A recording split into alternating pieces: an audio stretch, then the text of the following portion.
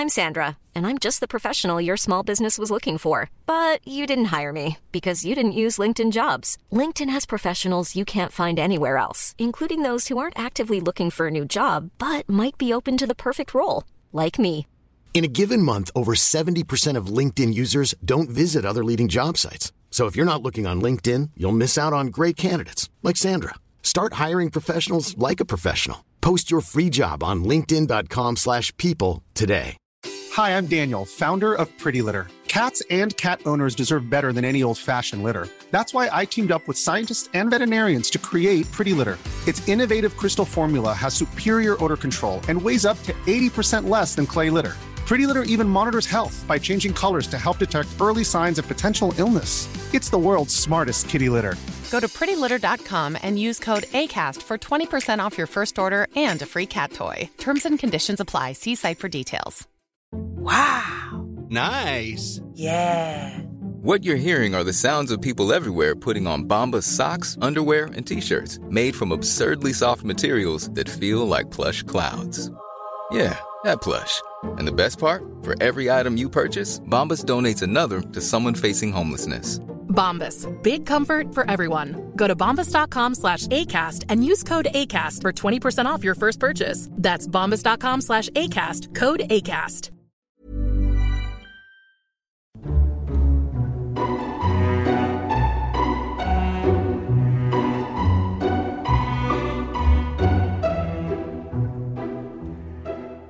Hello, everyone, and welcome to a very special edition of Lore Watch. You're going to get a double dose this week.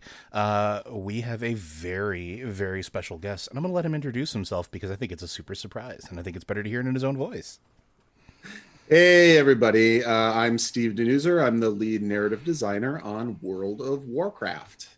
Steve's the one that gets to listen to all of our weird tinfoil hatty stuff and laugh as we are way off base, so... it is an honor to have you on the show with us. Thank you very, very much for taking the time today. We know that you are all very busy with everything that's going on today. No, it is awesome to be here. Big fan of the work you folks do, and so super excited. Let's get to it. We're definitely a big fan of yours as well. I guess I'll kick it over to Matt first. Matt, is there any pressing questions that you think we can actually get Steve to answer that aren't going to break any sort of like NDA requirements? All right, I'm fighting the urge to hit the push to talk button that currently doesn't work. So we're now, having seen a little bit of the con, we're now clear that, you know, since the Anduin story didn't end up going anywhere, we're moving in this new My Little Pony direction. I'm really excited about it. No, seriously, I know you can't tell us too much about what we're going to see, but you've been getting to work. This is a story that you guys have been setting up since. You can go back a long way here. We could probably safely say some of this is from Warlords of Draenor even. Since you guys have to tell storytelling the way you do, you have to tell stuff in basically you drop a big patch and then people devour it and then they wait. How do you feel that affects how you guys roll out this kind of stuff? How do you get your story beats lined up? How have you been preparing for this moment? Yeah, it's certainly it's a great medium to work in, but it poses challenges like anything else, any other form of storytelling. So it has its own benefits and things that can be challenges. But for like this long-term storytelling, we definitely do take that long view, and we plan things out in advance. And we've learned a lot over the years in terms of pacing and how things work well and some things that didn't work as well. And we try to keep refining that. And so when it came to Shadowlands, we knew we had the story that we wanted to tell. That certainly there's, it's a big afterlife, right? Like there's all kinds of realms there, and every realm has its own stories, and we're introducing tons of great new characters. But we also knew that this story that is kind of this trifecta of Anduin and Sylvanas, the jailer, how their fates intertwine, the choices that have been made over the years. We knew that was going to be a pivotal piece of the story, and so we've gone to great lengths to kind of plan and map that out. We have story beats, that we've hit so far, and that where we're intending to go. And we knew that we wanted that initial Shadowlands story, the kind of 9.0 launch story, to end on something of a cliffhanger of Sylvanas standing there with the sword Kingsmorn kind of pointing at Anduin and him saying, now you've got to make your choice. And we wanted to leave it there, but not for too long. So BlizzCon Line is a great chance for us to show you, the what comes next after that. And so it worked out really well for us, we think. I hope everyone's really excited by that. I know it won't be without people getting a bit worried about Anduin, but that's perfectly natural.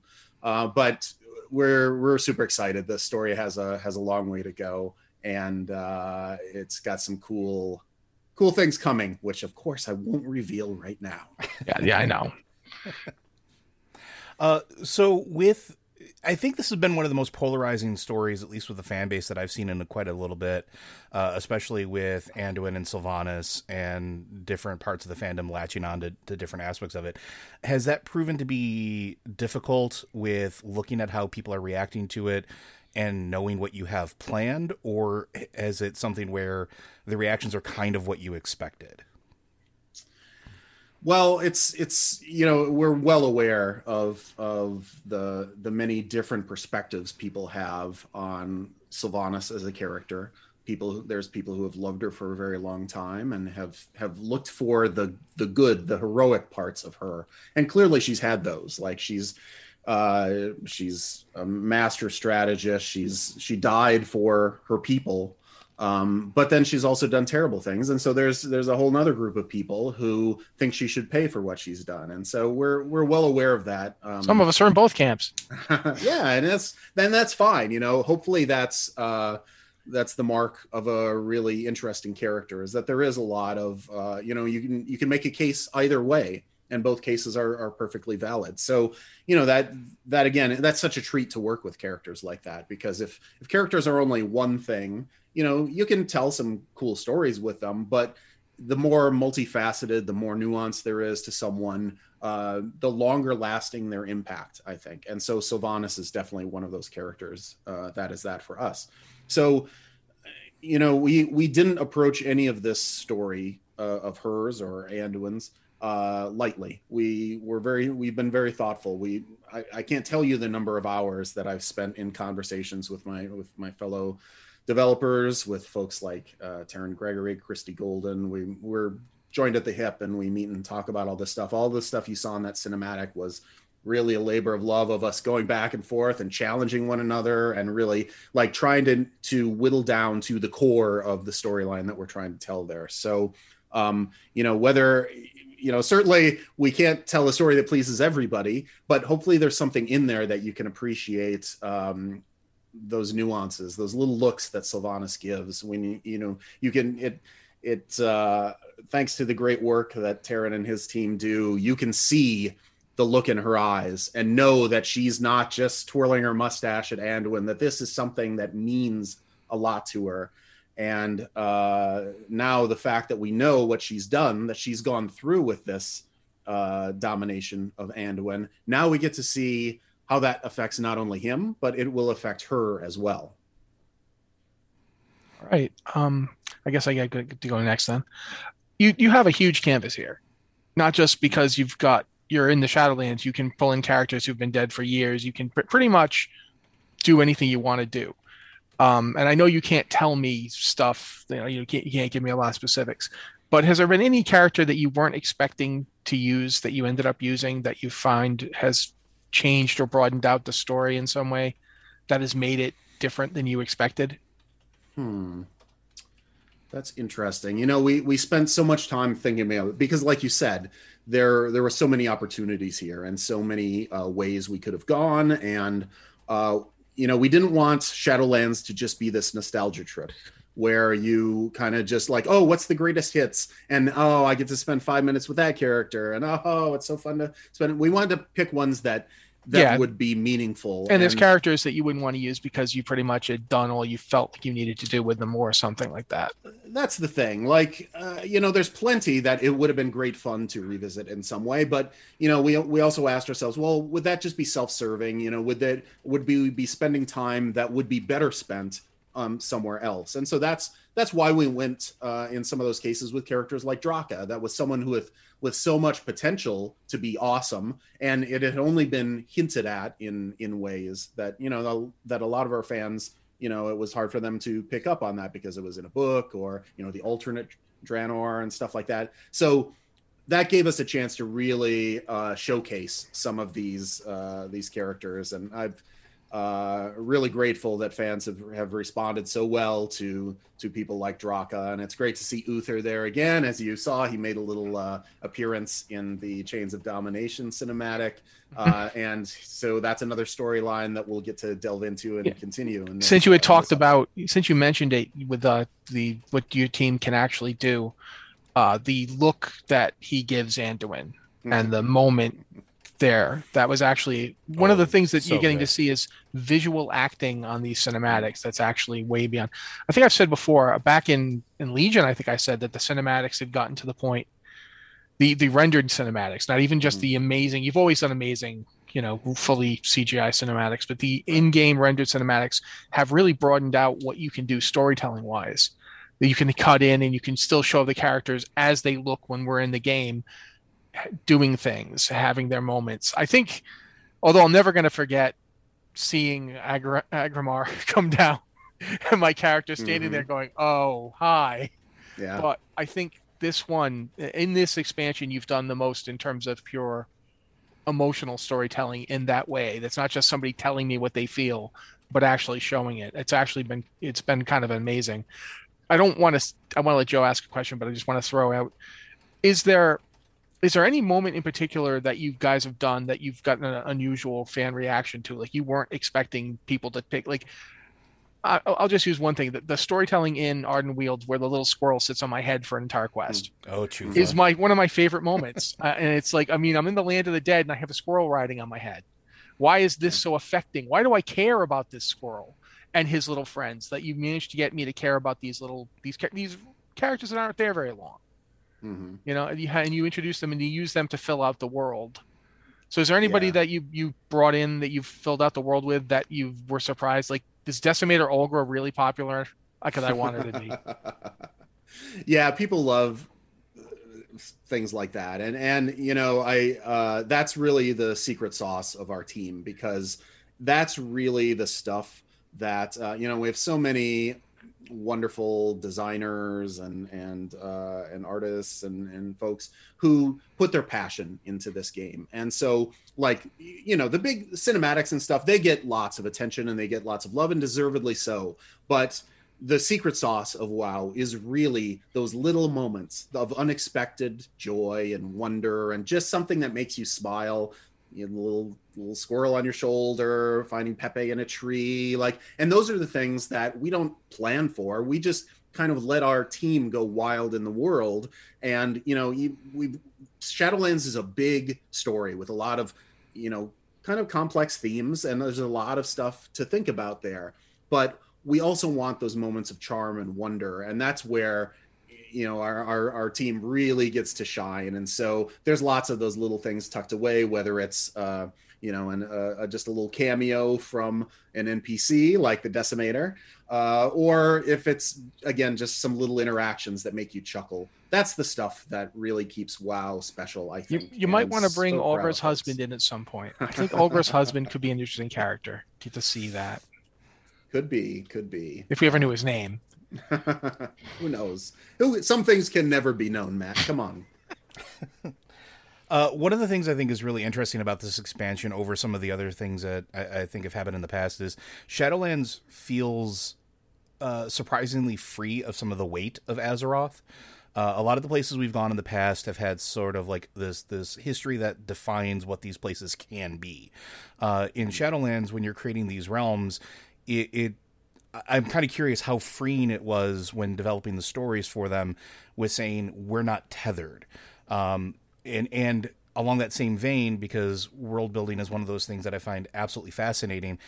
When doing that, did any of the zones start to take on a life in the story that you didn't expect, or become a standout to you in the creative process? Yeah, certainly, you know, the ability to have an expansion like Shadowlands that was a blank slate. You know, they're sure we've had mentions, sure we've dipped our toe in, sure we knew that this was the afterlives. But to a large extent, it was wide open territory for us to define and to decide what kind of place it would be, what kind of stories we wanted to tell there. And that sort of challenge is both incredibly exciting, and it can be scary for folks too, because we deal so much in, Azeroth itself has so much history and so much familiarity. There's a comfort to kind of wrapping yourself in that blanket and knowing like, yeah, I'm going to tell the story of Kultiris or Zandalar. And yeah, I'm going to places that people don't know about, but everything you see there strikes some familiarity to you, like you Kultiris is awesome and Borealis and stuff is sprawling, but like it feels like, oh yeah, this is what it should be. Yeah, totally get it. You're in there for 5 minutes, or you're running through Zandalar and you just get it. So Shadowlands face like, well, how do we introduce this? How do we tell this story? And so we put a lot of thought into all these concepts that we needed to get across just so you understood what was going on. And then how are we telling these local stories? Because really those zone by zone stories are the hallmark of WoW, immersing yourself in a place and the people and the conflicts they're facing and the hardships and how you're helping them overcome it. That's part and parcel of what World of Warcraft is. And certainly, there was some unknown there. Like, are people gonna get it? Are they gonna understand? Is this gonna feel too different from what they've seen before?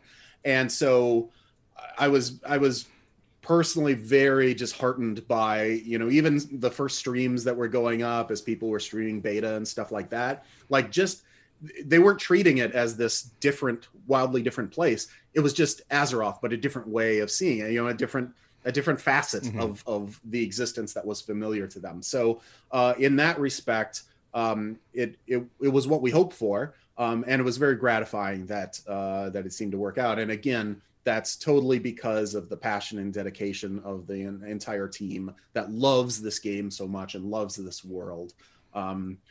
If anything, things that surprise me, it's always, again, those little moments of delight that somebody put in there that people glom onto. Certainly Ardenweald is full of things that people have just really developed fondness for. But even in places like Maldraxxus, things, like Marileth has become such a fan favorite as well. So even in a place that can be as brutal and gladiatorial as Maldraxxus, has those same little bits of charm. And again, just kudos to the team for making that possible. Yeah, that's actually I want to bring that to something. You guys have done this expansion, whatever people's feelings on it, I think it's one of the better ones you've ever done. And you did it under an amazingly difficult, global pandemic, yes, staying home, the whole 9 yards. And you had to delay the launch because of that. Do you feel like that was a right call story-wise? Like, you guys got everything done, everything's worked out the way you're happy with what you got here? Like, because I think you should be, but I want to know what you guys feel. The team is super proud of this, and it does take on some special significance because of the adversities that we went through. Like, as all of us know, none of this was easy on anybody. There's no one who can just say, oh yeah, that pandemic hasn't really affected me that much. Like, it's touched all of us in many different ways. And when your job is about creativity and bringing excitement to the team and to the audience that loves this world so much, like, that's a pressure of its own under these circumstances. So again, like, it's awesome that we had the support from our leadership to be able to say, we want this to be awesome, and it's just going to take a little longer than we initially thought it would. And from top to bottom, we had that support. And the number one thing for us is that, whatever the circumstances we're facing, that when we deliver something, an expansion to this game that we love, that it represents the quality and the heart that we intend to put into it. So absolutely, it was the right decision. We never want to make people have to wait longer than they want to for content, but we want it to be the awesomest thing it can be. And that takes time sometimes, especially under these circumstances. Obviously these things mirror the world that they're made in. And I mean, going back, like I said, since this is long form storytelling, since you're going to be working on something for years, you might come out with like, hey, let's do an expansion that's all about demons invading. And then 2016 happens. And you're like, oh, and the next expansion where there's a pointless war being fought over resources and we're all kind of unhappy about it, but we have to fight it. And meanwhile, the old gods. And then, the past 4 years are happening while that story is unfolding.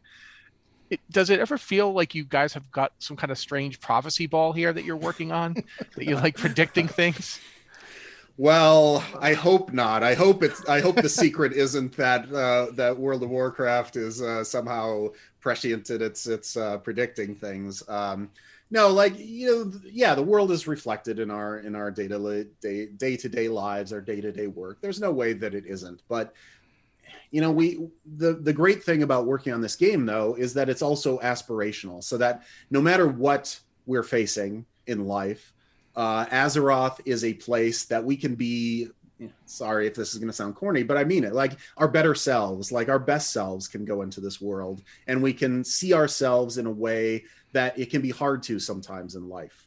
And that's one of the most gratifying things as I've met players over the years of MMOs that I've worked on.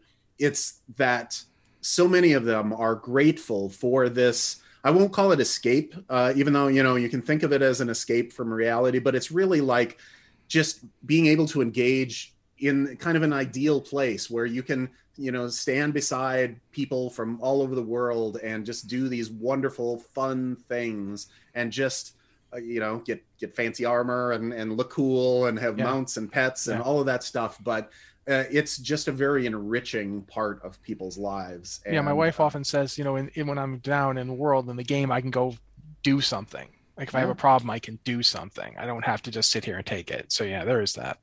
Yeah, that's I don't have any illusions that we're curing cancer or like frontline workers who've been so amazing through this pandemic. Like they're the true heroes. But I do strongly feel that games like this, these worlds that our team and many other teams around the world make, they have value and that they have substance and that they can bring good things to the world. And that's where I take my pride. That's one of the things that keeps me going no matter what we're facing in the world is I know that we're bringing some light and some hope to people, and even in a small way that feels really good. I think it's also especially really nice to point out, like, these types of games, they have value, and I call it reality augmentation, just like you have that enrichment, where we can do things together and uncover things together, and it's sort of like that quest for cooperative experience sort of like just kind of happens, and it fits so naturally here. And it's also one of those things where I think you have built in some pretty big moments in the story beats that sort of help facilitate that a lot too. They feel very grand. They feel very important, especially when you're doing them with friends or you don't feel alone in those moments, even when you're playing them alone. So first, I mean, I want to say thank you for that with the development of the story in that regard, because you never feel like you're truly alone, which is really, really interesting, especially for anybody who plays these games solo. Between the companions, the NPCs you interact with, the number of NPCs you interact with at a very close level, phenomenal work as far as that goes. The other thing that I was going to point out or ask about is, over the last several years, it seems like there's been a very concerted effort to have one narrative voice. Is that accurate? Has there been something that as a group, as a company, you've sat down and said, questing and storytelling and lore and everything is going to start, actually interacting with each other? Because for a while there, it felt like there was a little bit of a disconnect earlier on in WoW's evolution. And over the last several expansions, it's definitely seemed like you've kind of got one point you're all working towards.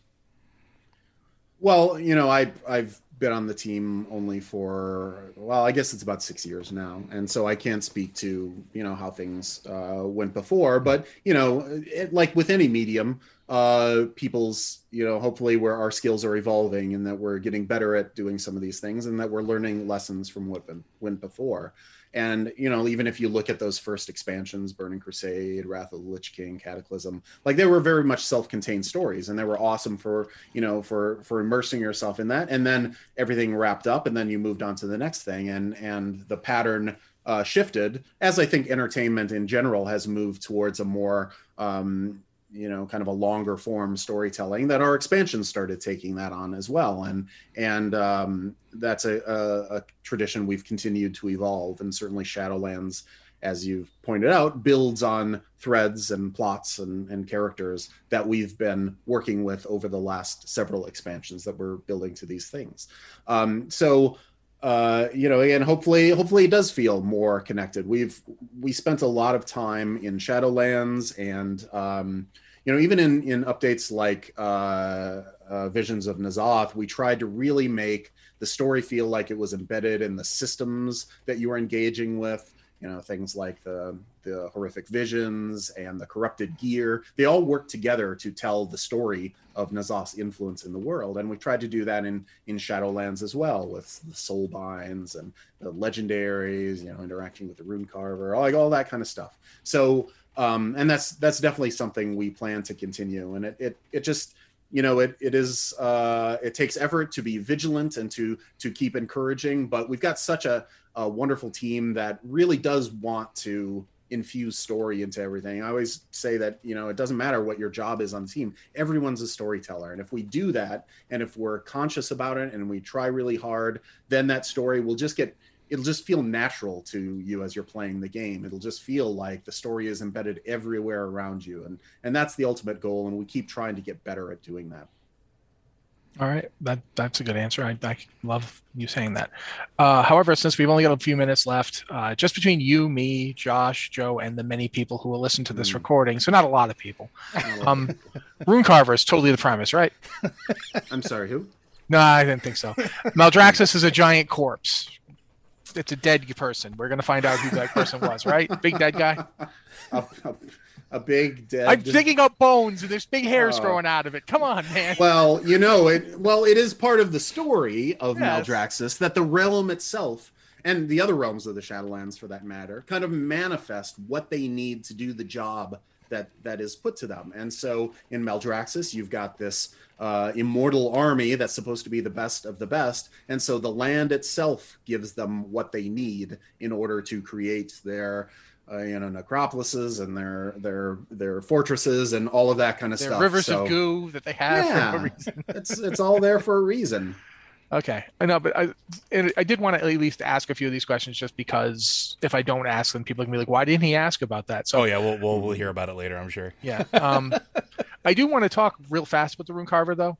Mm-hmm. When you came up with the idea of using that, because you just talked before about how corrupted gear helps tell the story, the whole idea of the Rune Carver's memories having been ripped out of him.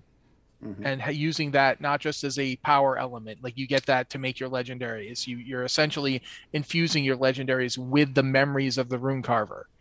You're making his memories into weapons and armor. In this case, we're not making weapons at the moment. But you know what I'm saying. You're helping him too, Matt. You're bringing back those memories to him to give him a little piece of himself. But so come on, it's not that selfish. I'm not just saying it's selfish. It is selfish, but whatever. But what it gets me is you get a chance. You can use this to tell us about him. Mm-hmm. Through our gameplay. Like you go and you do a dungeon, you get the piece, you bring it back. At least in one case, you get to see an interaction between the jailer and the Rune Carver through these memories. You get to see that character in action, and that's the kind of thing I'm curious as to, like, do you ever sit down and just, like, you have to work with the people who do, the design of the game to come up with, okay, how are we going to mechanically represent this story? You use corruption as an example. How did you guys decide to use corruption to make that a storytelling element? How did you work together to get that done? Well, it really can come up in a variety of different ways. Like in the case of Corrupted Year, I think it was one of the itemization folks who was like pitching that as, oh, wouldn't it be cool if we did this? And then we're like, yeah, what if we did that then? And it's like, you always hear about us being so iterative, and that's true. And that's, we iterate on ideas. And so one person comes up with the core of something, and then 5 other people find ways to plus that up. And we're always trying to find the best versions of that thing. So in the case of the Rune Carver and the legendaries, I don't remember all the details. I'm sure that we knew that we wanted to do legendaries, and as we were just talking, getting together, having meetings, talking about like what would be a great way to tie that into the world and into the characters. I think we had this character that we wanted, that was going to be a part of the story, and it just kind of naturally started dovetailing, and we found those connections. And so it really just amounts to people who all want to tell the best story, whether it's through quests or cutscenes or systems, and then just getting us, virtually in a room together in the case of Shadowlands development. But really, we just have so much energy and so much passion when we can just vibe off one another and help one another that way. All right. Joe, you got anything else? I mean, there's so many things I could ask, but I don't think. Yeah, I want to ask about Tyrande. Do you think? Yeah, you think you'll tell us about Tyrande if I ask about Tyrande? I'm assuming, and I'm hopeful that we have more coming up with her. Yes, please. I can tell you that yes, there is the Tyrande story is not done, and that's one of those characters that that endured a lot in Battle for Azeroth, and we've shown her. Leaping into the maw. If you've played the Ardenweald campaign, you've seen that she's on the hunt for Sylvanas. And, I don't want to give any spoilers, but Tyrande's got some great moments coming up. But, she's facing danger too. That power that she took on, in the name of claiming vengeance for her people. We've seen examples in the game of how that power has a terrible cost. And you've met other Night Warriors who similarly were given that power, and that they did not meet a happy end. So we care a lot about Tyrande. So it hopefully that we can help her come to terms not only with this power that she has and how to deal with that, but also how can she sate this thirst for vengeance that is consuming her in ways just like the power of the Night Warrior is. Matt, any last questions? No, I think we're done. I don't want to. I basically would be just going like I'm chipmunk asking questions, and we have to stop at some point. But I think that butts us up right to our time. Steve, I want to thank you very, very much for taking the time to talk with us today, and dealing with some of our weirdness as we move through this.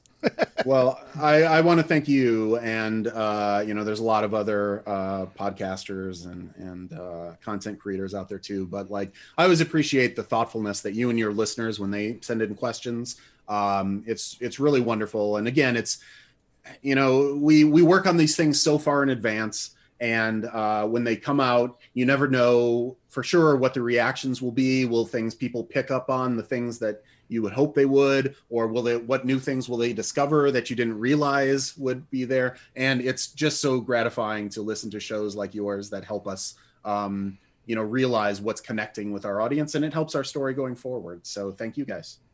Oh, well, you're very welcome for that. And thank you. All right, let's do this again sometime. Yeah, now you get to be, next time we do it, you get to be like the WandaVision writers watching people drive, because we'll give you all of our crazy fan theories. We didn't this time. They're there. I'm sitting here going, oh, I forgot to ask about this. Well, good. It'll give us a chance to chat down the road. Indeed. I'm looking forward to future chats. But thank you very much.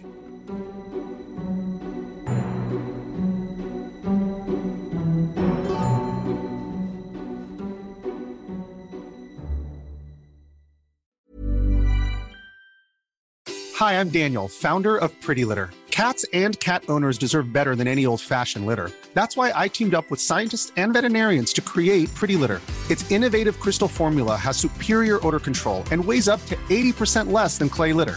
Pretty Litter even monitors health by changing colors to help detect early signs of potential illness. It's the world's smartest kitty litter.